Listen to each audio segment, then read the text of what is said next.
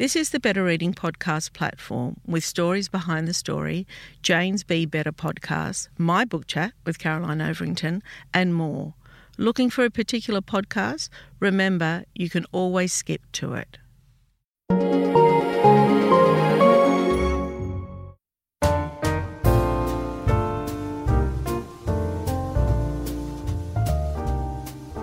Welcome to the Better Reading Podcast, Stories Behind the Story, brought to you by Belinda Audio. Listen to Belinda audiobooks anywhere, everywhere. Hi, this is Cheryl Arkle for the Better Reading Podcast, Stories Behind the Story. We talk to authors about how they came to tell us their story. Abigail Dean, welcome to Better Reading. Hi, Cheryl. It's great to be here. Thank you. Oh, it's so lovely to have you. I'm super excited about our conversation. Girl A is our book of the week. Everyone is talking about it. I think not just in Australia, I think everywhere. Let me introduce you and then please share with us the news that you got today. Abigail grew up in the Peak District of England. She graduated from Cambridge with a double first in English. Formerly a Waterstones bookseller, she spent 5 years as a lawyer in London. The rights to Girl A sold in 29 territories, and it's been described as a debut of the year. The Guardian calls it incendiary, beautifully written, authentic, humane, and full of hope. She now works as a lawyer for Google, is currently writing her second novel. Well, I will say there's a high achiever there, but tell me what news you got today. Yeah, it's been a very exciting day, Cheryl. I'm sort of, if I'm very inarticulate on this recording, you'll know why. Today in the UK, we found out that Girl A has hit the number 2 spot on the Sunday Times bestseller list, which is very surreal and fantastic. And I'm just very, very kind of happy at the thought of those characters and the story getting out to so many readers. It's unbelievable. Yeah, it's fantastic. I want to go back and talk about how this, because you're really so accomplished, but what it is that got you to where you are today. So talk to me about, what you were reading when you were young. Where did you grow up? How did that landscape affect or have an influence, if you like, on your writing career? Yeah, so I grew up in the Peak District, which is in the north of England, and it's this very, very beautiful but also incredibly bleak landscape. It consists of sort of moorland and mountains. I grew up there as an only child. So I think I had quite a lot of time, I guess, on my hands in some ways to be reading and to be thinking about stories. And I think that the landscape kind of lent itself to maybe the sort of darker side of things, because certainly the stories that I loved, even from a pretty early age, they had a sort of slight darkness to them.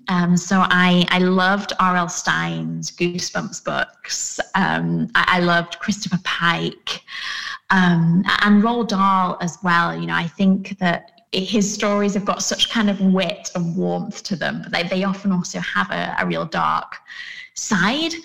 So I guess in a way it was an upbringing where I had a bit of free time and a sort of definite affectionate for some dark literature. And I think that sort of lent itself to my writing and certainly to a lot of imagination as well. I've talked to so many authors, hundreds as a matter of fact, and there is a common thread in some authors, well, in a lot of authors, not all obviously, where they've been an only child, so they don't have the distraction, if you like, of siblings, or they've grown up in remote areas. I mean, you've got both actually. And so imaginations run wild, I guess. And I guess that there is the time to read, to think, to ponder and to imagine. And I have noticed that quite a bit in my conversations with authors. Talk to me about that. I mean, also growing up as an only child. Yeah, I think it was that. It was the case really that I definitely had time on my on my side, and I think The weird thing is, as a teenager, I actually kind of begrudged that time often. I wanted to be a bit more sociable, like some of my friends who lived kind of closer to the nearer cities. But I think it gave me the time to sort of develop small obsessions with things in a way. So I think whether it was the latest novel I had read, or whether it was a video game, whether it was particular characters, I guess I had the chance to sort of dwell on them quite a lot. And as a teenager, I also wrote quite a bit of fan fiction. So I sort of had that space, I guess, to completely, to become engulfed in a way in these sort of fictional landscapes and fictional worlds. Yeah, in a way that, I don't know, I don't know how healthy obsessions necessarily are, but I certainly developed them in relation to fiction as a child and as a teenager. Were you thinking, so many of us get asked, and I find myself doing the same with my nieces and nephews, and what do you think you want to be when you grow up? Was that a writer? Was that something that came to you, or was it something you thought about, or had you always wanted to be a lawyer? If you had asked me when I was a child, when I was kind of 9 or 10, I think I would definitely have said that I wanted to be a writer. That there might have been a brief spell when I wanted to be a vet, but I'm awful at the sight of blood, and I would have been a dreadful vet, without a doubt. So I think it was always something that, that was there. And my mum, in typical kind of mum fashion, has recently unearthed some very old stories that are, like stapled together bits of A4 paper, providing evidence of this fact, which I'm obviously very grateful for. And to be honest, though, I think as I became a teenager, and certainly into my 20s, when I became increasingly cynical, I didn't really think of writing as an option.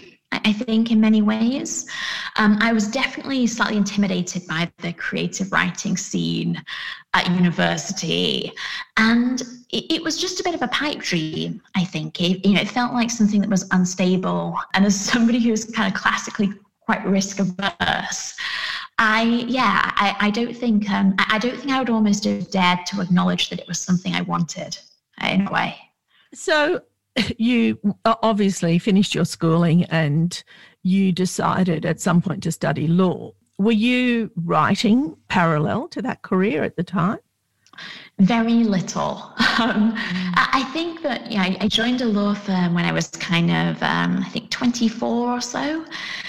And it was a bit like it sort of being submerged for a while. I think it's a very all-encompassing job. I think that the hours are pretty all-encompassing. And writing, I think it kind of went on the back burner. I think part of the reason that I said in terms of it felt like a bit of a pipe dream and something that, it had been a hobby and it had been something that I loved, but it didn't feel very realistic.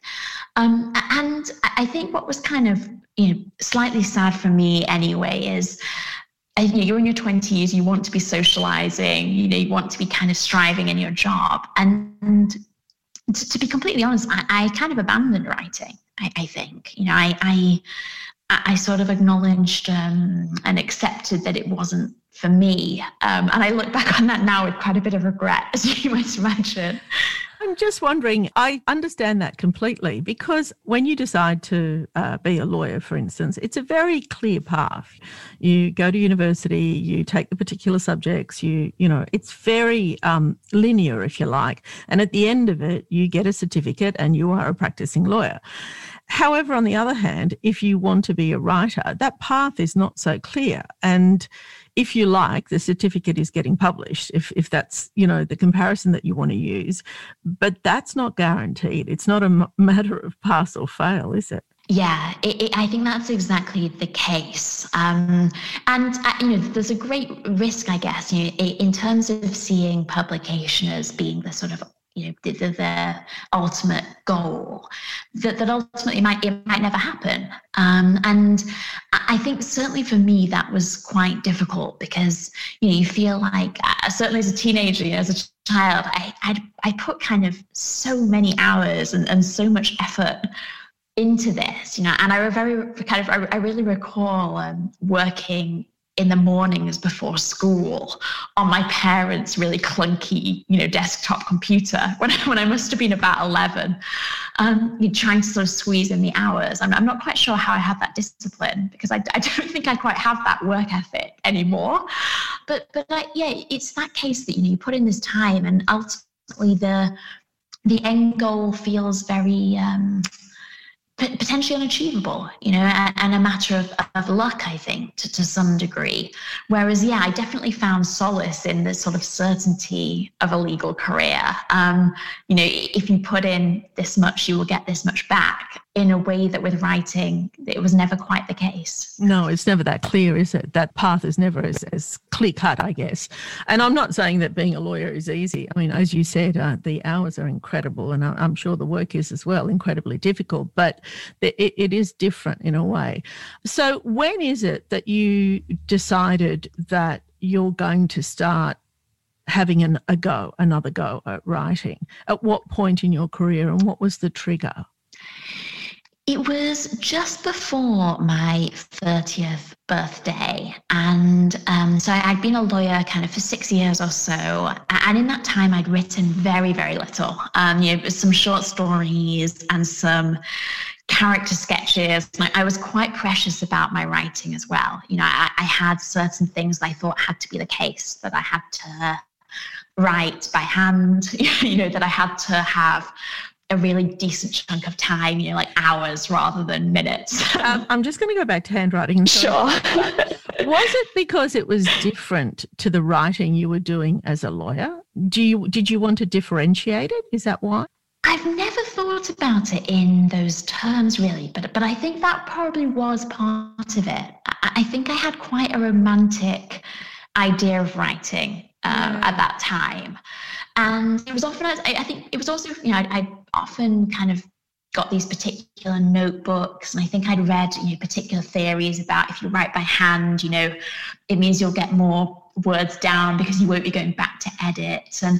But I think it attached to that kind of romanticism that I had around writing and around the creative process, I think, definitely, in a way that I didn't have the opportunity to do that for law, purely from a practical perspective. So, and this is probably a stereotype, so you can agree or disagree, but the legal mind, is it left brain, right brain? Is it completely different to the creative mind? I mean, I would imagine that it is. And how do you tap into one versus the other? How do you switch on and off? I think that in certain ways they are opposites, but in other ways they are hugely complementary. So I work a lot at Google in drafting contracts. Yeah. And one element of that, I think, is weighing every single word and thinking, if this was one day the subject of a disagreement, if it was one day before a court, how would it be read? And how would it be interpreted? And if there's ambiguity there, is it ambiguity that will help you or hinder you? And I guess to me, that isn't that different an exercise from the sort of sentence by sentence, word by word editing and analysis of creative writing. I think every word you maybe consider how will it land with a reader, what impression does it give you about that particular character or about their action or about, what they're feeling at that moment in time. Yeah. So I think I see sort of similarities in terms of the impact of words and their different meanings and their combined effect, I guess. Hey there, it's Michelle Norris. I'm host of a podcast called Your Mama's Kitchen. When I travel, I'm usually looking for a way to find a taste of home when I'm not at home. And one of the things I love to do when I am at home is entertain. And Airbnb allows me to do that. When I was in California recently, I rented a house that had a great kitchen. And when we were sitting around the table, we're all thinking, we're in someone else's house. Someone could be in all of our homes as well. If you have a home, but you're not always at home, you have an Airbnb.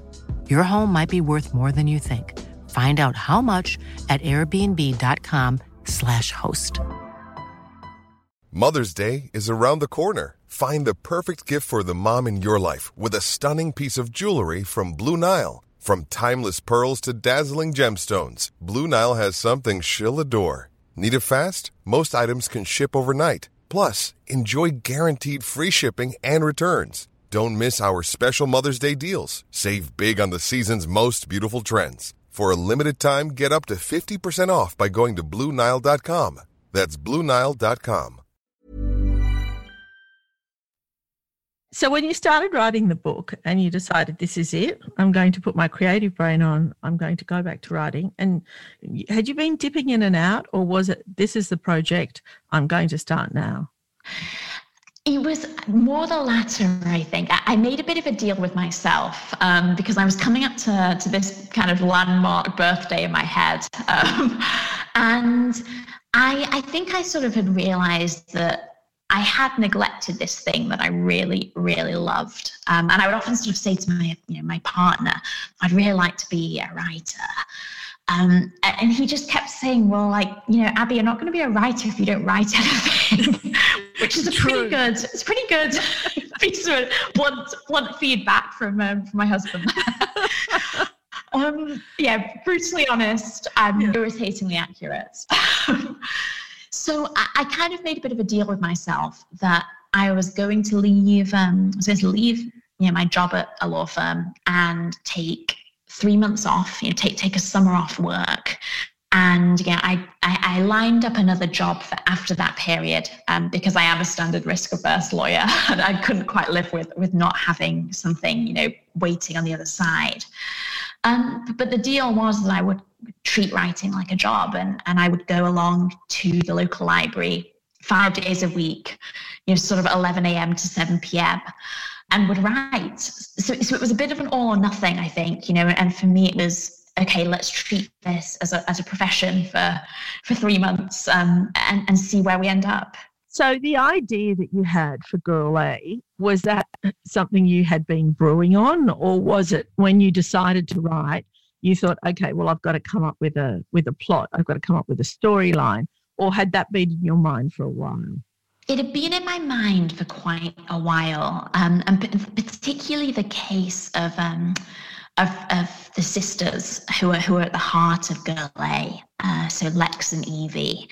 I had this idea about these two sisters and their bond for a very, very long time, and I'd written actually kind of scenes that didn't necessarily make it into Girl A, but scenes about these two characters, and I think some of that is being an only child and having that fascination with that sibling relationship, and how close that bond can be, and kind of wondering, what would happen if that is put under strain. What happens if that sibling relationship, the shared childhood, what happens when that has been difficult? How does it translate into adulthood? And I think that those ideas and that sort of line of thought kind of coincided increasingly with the rise in the interest in true crime. Mm-hmm. And I'm a pretty big consumer of true crime as well. I've watched the Netflix documentaries and listened to the same podcasts I'm sure many people listening will have kind of partaken in. And I think that, the idea of this kind of fascination with sibling relationships and with families sort of started to combine with that real interest in true crime, and particularly the question of, if something like this happens to you as a child or as a teenager, how does that translate into the months and then the years and then the decades, I guess, that follow that?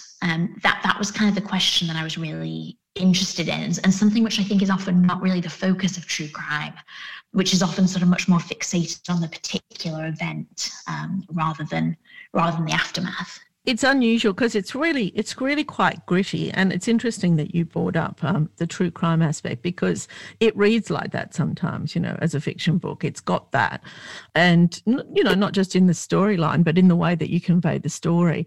But what I've found completely interesting about this book is how people describe it, and not just us at Better Reading, everywhere, beautiful, beautifully written, humane, this, that, which really doesn't often match a crime story, does it? Crime fiction.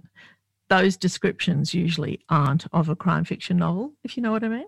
Yeah, I do see that, and I guess it's I certainly kind of, as I was writing it, was I wanted it to be a book about hope, and about these relationships as well between the siblings, the sort of chemistry and the family dynamics, and I wanted those to be as important as this kind of these crimes that lurk in their past, definitely. So tell me your path to publication. So you've done this. I mean, it's a huge investment in time, in energy, in creativity, and financial as well, I would imagine. And then how does it culminate? I mean, how is it that you got published? Sometimes, Cheryl, I think I look back and I'm like, I'm still not sure. Like, how did this happen? So I had these incredibly grand delusions, frankly, about finishing the novel in this 3-month period that I had off work. And obviously that was incredibly arrogant, I think, looking back. I probably got about halfway in that period. And it was like an unedited halfway. So that's probably actually, a quarter or a third of the way. And I spent the next kind of 9-10 months working on the novel to finish it and then to edit it. And that was the really tough part, I think. Is the luxury of kind of going every day to a library was very much over. And it was, that's the period when you're looking at your evenings and you're spending your weekends in the spare room, kind of tapping away. I finished the novel in kind of May of the next year, so May 2019, and did some research into agents. I think I'd given the book to 3 or 4 people who were big readers, and they had really loved it, and they'd said you should at least have a go. Try contacting agents, see how it goes. We've loved it. And if it doesn't happen, then you've tried, and that's the thing. That's something to be proud of in itself.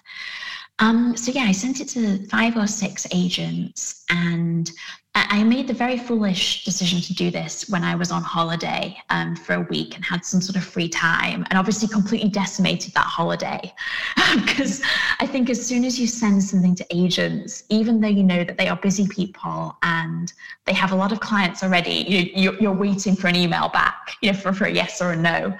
So I spent a good kind of I wasted a fortnight of vacation checking my email. Heard that a few agents were interested, which was, I think, the first kind of external, positive sign that really felt, okay, this actually, this could happen, which in itself was sort of slightly mind-blowing. And I signed with my agent, Juliet, in sort of June time, and then we spent another 3 months editing Girl A. So one of the things that I loved about Juliet, as soon as I sort of met her, was that she had some pretty serious criticism about the manuscript. She really felt that it was great, but it wasn't as good as it could be. So there was a whole kind of extensive, I think two rounds of extensive editing with Juliet before we sent it to any publishing houses at all. And eventually I think it was kind of September, so the whole summer of editing. And then in September, we sent it out to 19, 20 publishers in the UK. And it was another email refreshing nightmare experience. Then the publisher interest was kind of really overwhelming and wonderful.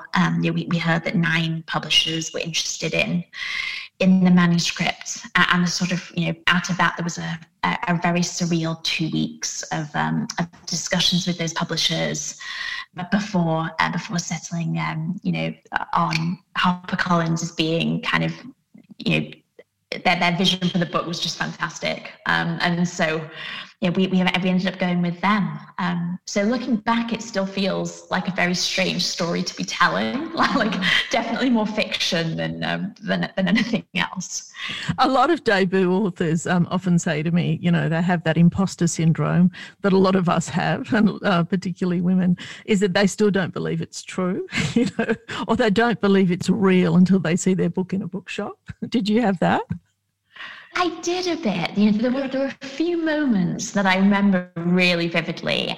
So bizarrely, when the manuscript was sent out to publishers, I was actually away for work for my legal job. Yes. And I was in a taxi in rural India. Oh, wow. When Juliet started phoning me. And I remember that it was that kind of signal where you can answer your phone, but you can't hear a word the other person is saying. How awful. So I think it was pretty torturous. Yeah. So I sort of waited 2 hours to get back to Wi-Fi to chat to her. And so there were these kind of particularly very strange moments where it should have sunk in, but maybe it didn't. It didn't quite. And I think that's one of the dangers in a way. I think, exactly as you said about imposter syndrome. And I think I completely agree that I think it's something that often does affect women in particular. One thing I've tried desperately to do is to really take in those joyful moments. As a writer, that there'll be so many moments when you have bad news delivered to you in various forms. And I'm very much kind of just trying to relish the positive moments, because I think otherwise they can pass you by, and you have to try to enjoy them, exactly as you said. Well, there's been a few, right? Right Sold in 29 territories, huge, but also soon to be a TV show. Is that right? Yeah, so Girl A has been optioned by Sony for I think the preferred format is a limited edition, limited series. Yeah. And also, I don't know about you, I'm a complete TV addict. So for me, this is like the ultimate dream. It'd be a good excuse to sit in my pajamas and watch Netflix all day. Yeah, because it's work then. Yeah. Exactly. I'll definitely have a better excuse than I normally do. It's sort of beyond kind of wildest dreams, I think, to be completely honest. Well, congratulations. I mean, it's so deserving. It's a fabulous book. It's called Girl A. Abigail, thank you so much for chatting with us today. I really enjoyed it. Thanks, Cheryl.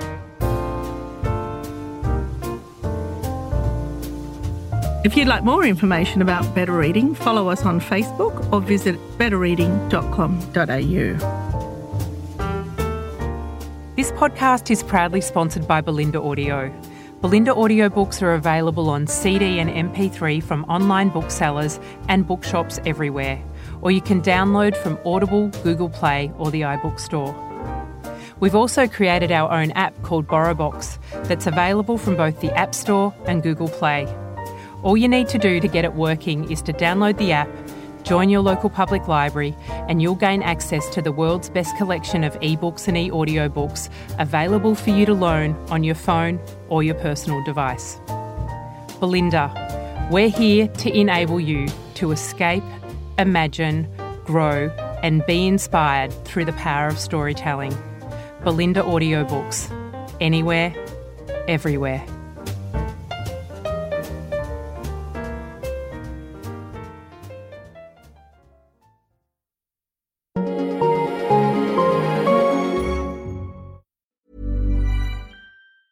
Normally, being a little extra can be a bit much, but when it comes to healthcare, it pays to be extra. And United Healthcare makes it easy with Health Protector Guard fixed indemnity insurance plans. Underwritten by Golden Rule Insurance Company, they supplement your primary plan, helping you manage out-of-pocket costs without the usual requirements and restrictions like deductibles and enrollment periods. So when it comes to covering your medical bills, you can feel good about being a little extra. Visit uh1.com to find the Health Protector Guard plan for you. Even when we're on a budget, we still deserve nice things. Quince is a place to scoop up stunning high-end goods for 50 to 80% less than similar brands. They have buttery soft cashmere sweaters starting at $50, luxurious Italian leather bags, and so much more. Plus, Quince only works with factories that use safe, ethical, and responsible manufacturing. Get the high-end goods you'll love without the high price tag with Quince. Go to quince.com/style for free shipping and 365-day returns. Even when we're on a budget, we still deserve nice things. Quince is a place to scoop up stunning high-end goods for 50 to 80% less than similar brands. They have buttery soft cashmere sweaters starting at $50, luxurious Italian leather bags, and so much more. Plus, Quince only works with factories that use safe, ethical, and responsible manufacturing. Get the high-end goods you'll love without the high price tag with Quince.